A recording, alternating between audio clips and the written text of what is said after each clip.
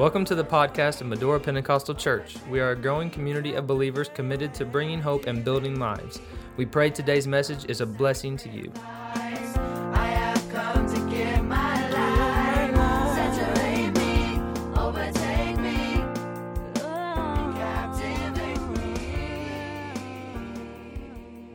First John 4:16, and we have known and believed the love that God hath for us.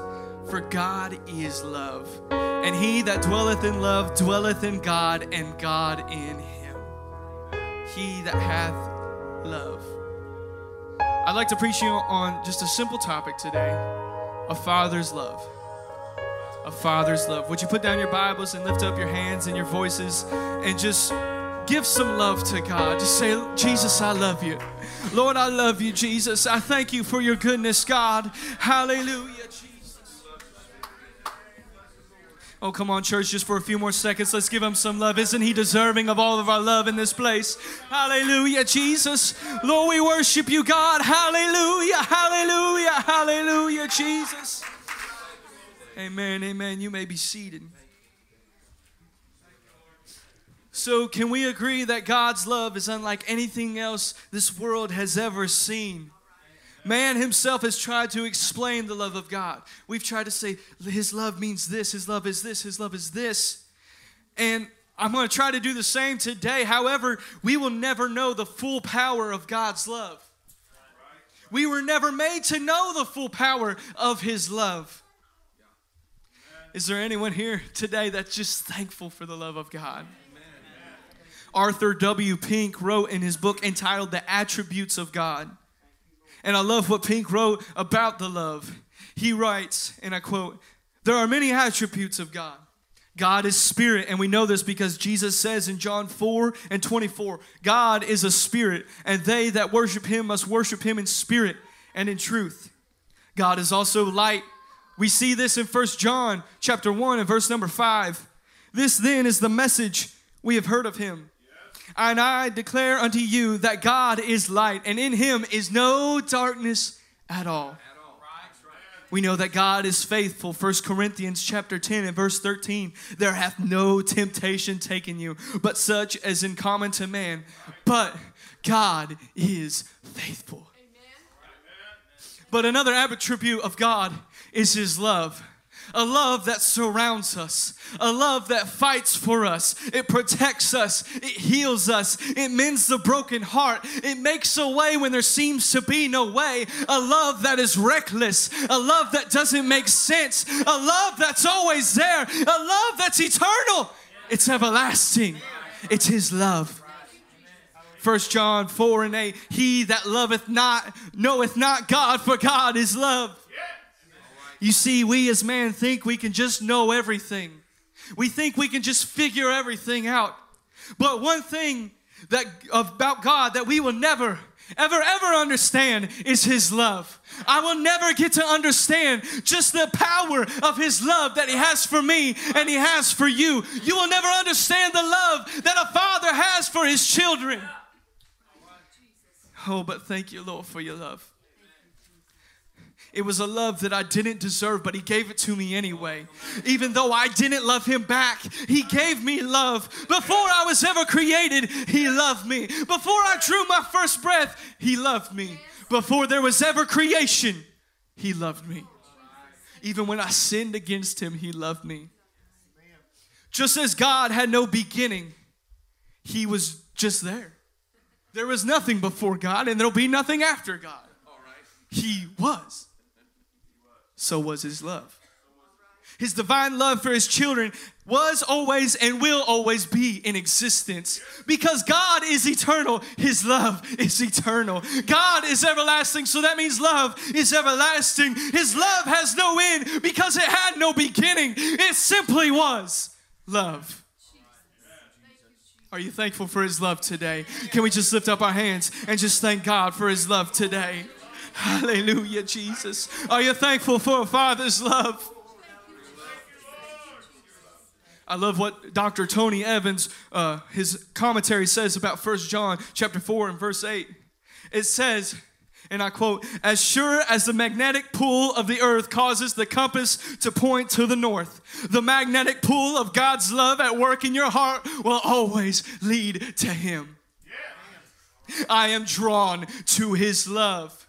You see, in our own fleshly thinking, we simply believe that I chose to love God. It is my choice to love God. When God created man, that's not how it was. I simply love Him because He loves me.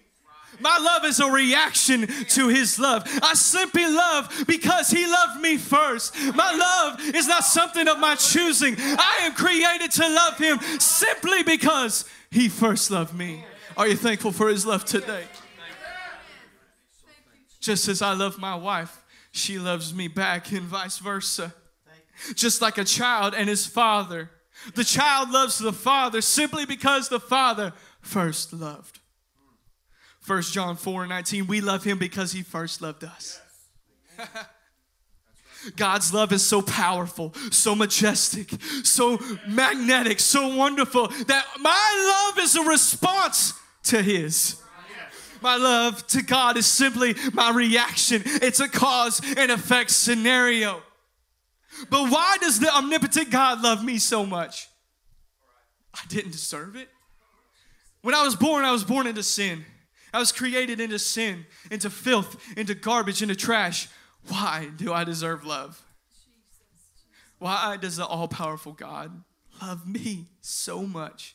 Deuteronomy 7:7, the Lord did not set His love upon you, nor choose you, because ye were more in number than any people, for ye were the fewest of all people. But because the Lord loved you, and because He would keep the oath which He had been sworn unto your fathers, hath the Lord brought you out with a mighty hand, and redeemed you out of the house of bondmen from the land of Pharaoh, king of Egypt. Okay, so what does that mean? What's this verse saying? God didn't love us because of our numbers. He doesn't love us because who we're related to. He doesn't love us because who my father is. He doesn't love me because of my past. He doesn't love me because of my future. He doesn't love me solely on my last name. He doesn't love me because I'm on the mountaintop. He doesn't love me because I'm on the valley. He loves me just because He loves me. He loves me because He made me. He loves me because I'm His. He loves me because I serve Him, because I'm His creation. That's why He loves me. He doesn't need a reason. He loves because that's who He is. He loved me, therefore I love. The pulpit commentary on this verse in 1 John 4:19 reads like this, and I quote, "After God's love in giving His Son for us, it would be monstrous not to love." I love that. Because of Jesus, not loving Him would be monstrous. He deserves no less than all of our love. Do you agree? The cross was love. Because of Calvary, Pastor Timothy once said it like this: the chapter of Jesus Christ was the greatest chapter of love that could ever be written. You see, the cross was love. Calvary was the biggest display of love that creation could ever see. All the blood, the hurt, the bruises, the pain, the anguish, the screams, the darkness, the hate, the crown of thorns, the spears, the lashing, the mocking, the spitting, the punching, the beating, the nails, the cross. It was all love from an eternal God. Can you imagine? Hollywood can try to copy it. They could try to mimic it. They've tried with the very same story, but there's no power in what they do. But there's power in the love of the cross. There is no thing that can compare to the act of love that Jesus showed for us on the cross. No story could ever be told that can compare to it. All the paper and pens in the world, the greatest writers, the greatest minds could not compare to the story of love that Jesus gave. Are we thankful for the cross today? Can you just lift up your hands and your voices one more time and just thank Jesus for the cross? Thank Him for the blood that He shed on Calvary.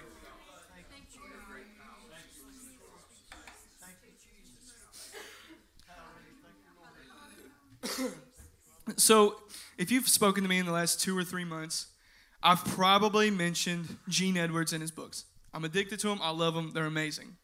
And 2 of his books that I've recently read, it's called The Divine Romance, and The Day I Was Crucified. Both of these books follow Jesus in the telling of the creation to the cross to the resurrection. And the way he writes is just very interesting, and it tells kind of a story. And from that, I kind of picked apart and took some details that he had, and I'd like to share it for you. So just bear with me.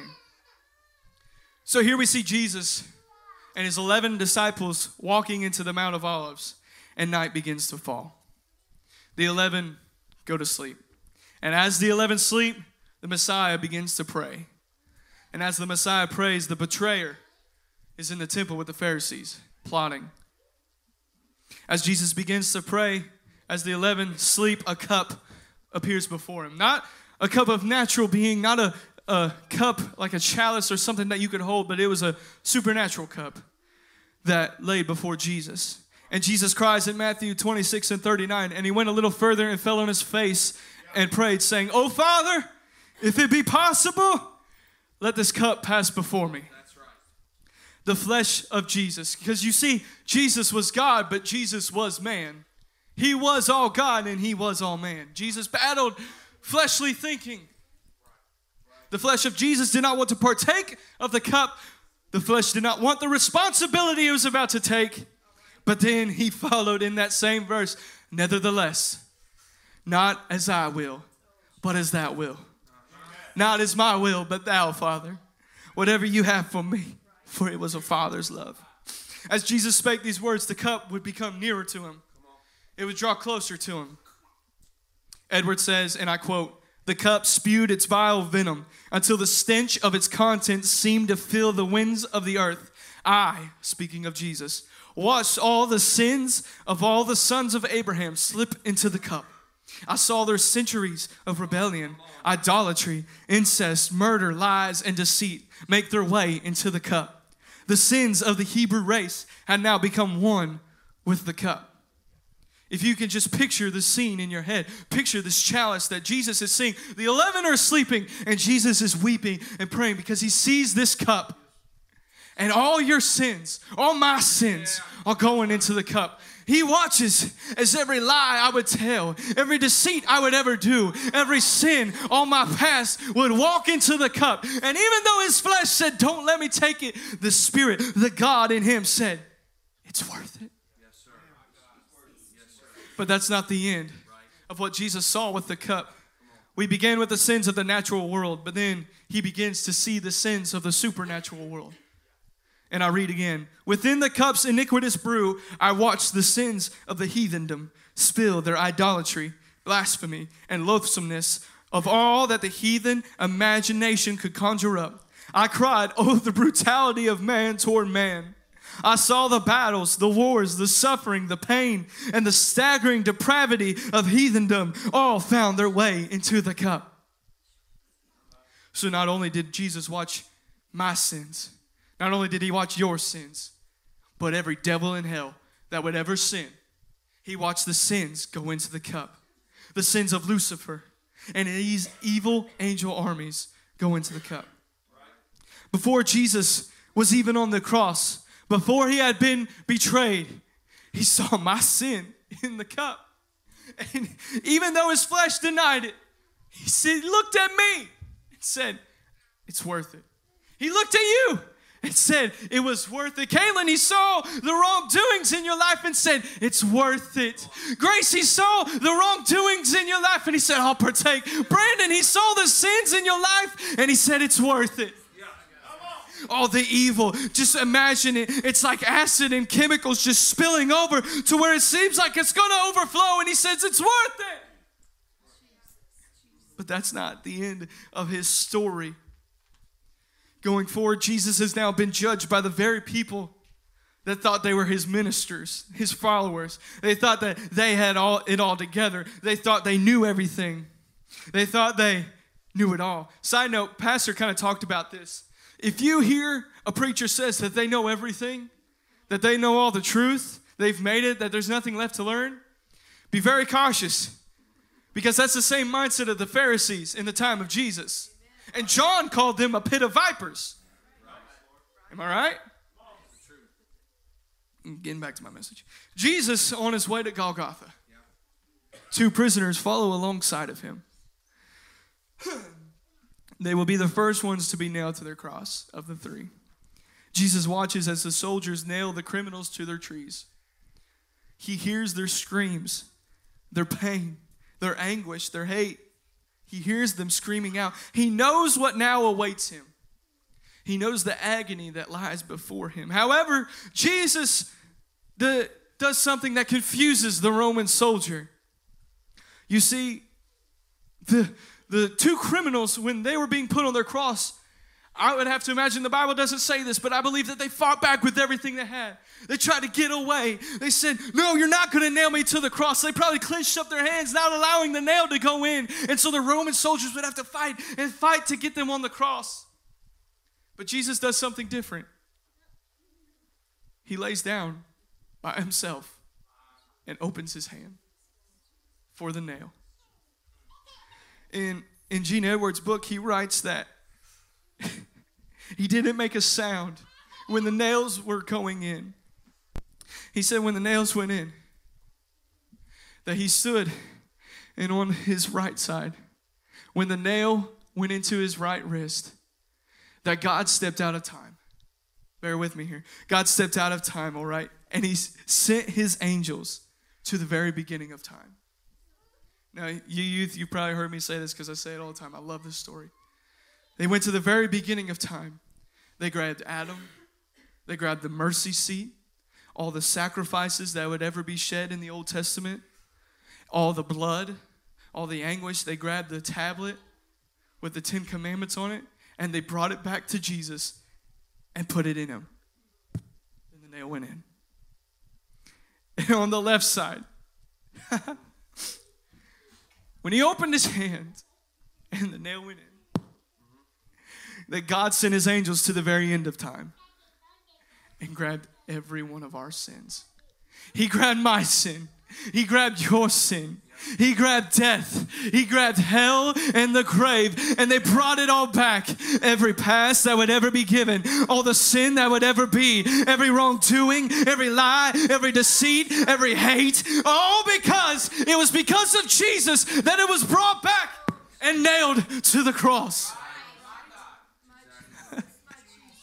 My sin was taken from me, and not only did he take my sin, not only did he take hell, death, and the grave, but he replaced it with power. He replaced it with his love. He replaced it with mercy, with grace that I would need in this time. When I sin today, when I sinned yesterday, when I'll sin tomorrow, he's already taken it from me, and he's replaced it with grace. He's replaced it with power, with mercy. Are you thankful for it today?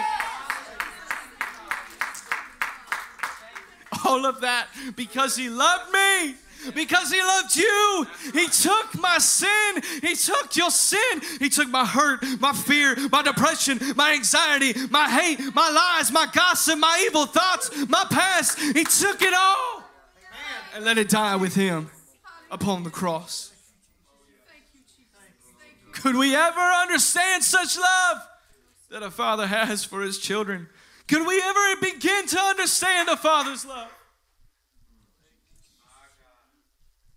Even though I don't understand why, God, I'm so filthy. My rags are so dirty. My sins are so terrible. My past, you don't know, God. You don't know my past. You don't know the things that I've done. You don't know my regrets. You don't know the evil things I've done. There are too many. I don't understand his love. I love what Arthur W. Pink writes. When we don't understand, we can love and worship. My response can be worship. Oh, how I love Jesus. Oh, how I love Jesus. Oh, how I love Jesus. Because he first loved me.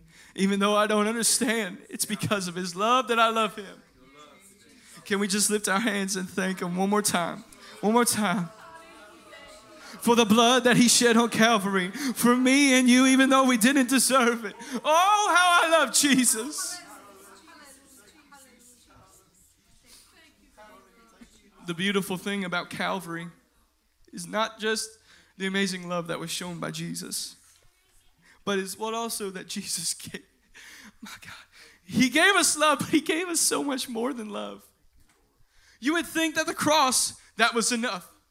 That his love, that simple act of brutality and love would be enough. Ephesians 1:7, in whom we have redemption through his blood, the forgiveness of sins according to the riches of his grace. The cross brought his love, but it also brought my redemption. For I was a sinner, but through the blood I can be made new. Galatians 1:4, who gave himself for our sins, that he might deliver us from our present evil world, according to the will of our God and our Father. Galatians 2:20, I am crucified with Christ. Nevertheless I live, yet not I, but Christ liveth in me. And the life which I now live in the flesh, I live by the faith of the Son of God, who loved me and gave himself for me. Galatians 3:13, Christ hath redeemed us from the curse of the law, being made a curse for us, for it is written, cursed is everyone that hangeth on a tree.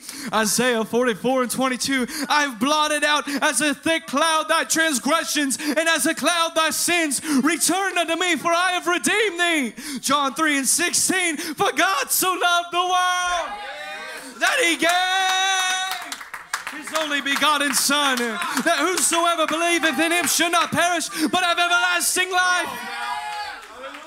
I am redeemed through his love. I am forgiven by the blood. Through his stripes I am healed. By his wounds I am made new. How many are glad for the cross? Could you stand on your feet and just give thanks? Give him love back, for he deserves nothing less but all my love. Can you just worship the King of Kings and the Lord of Lords? Come on, he deserves no less than all of it. He deserves no less.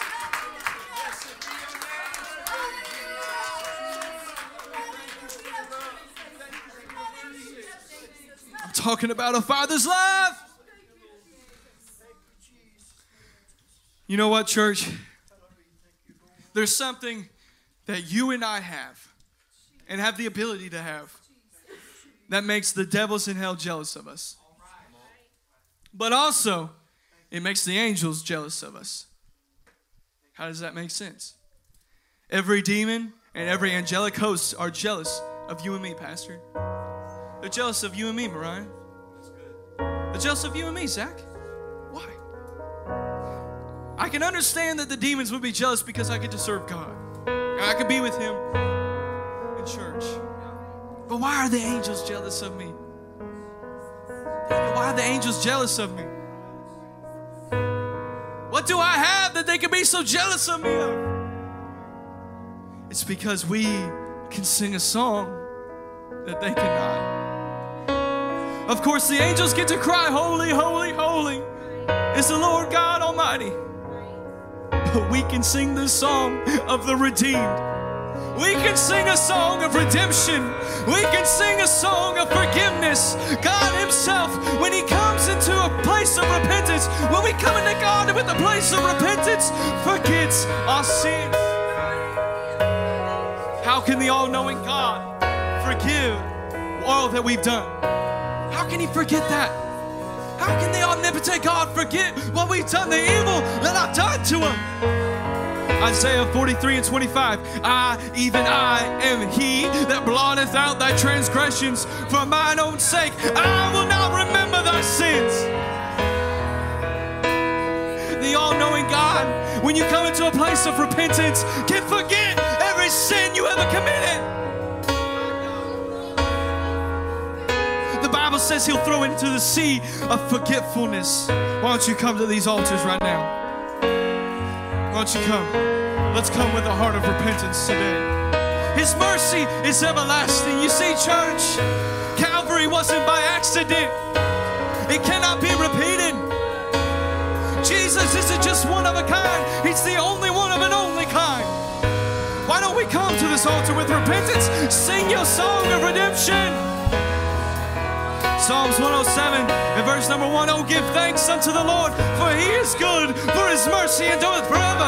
Let the redeemed of the Lord say so, for he hath redeemed from the hand of the enemy. Why don't we start out this 2020 New Year? This is the last Sunday. Start out your new year with a clean slate. Let's start with repentance.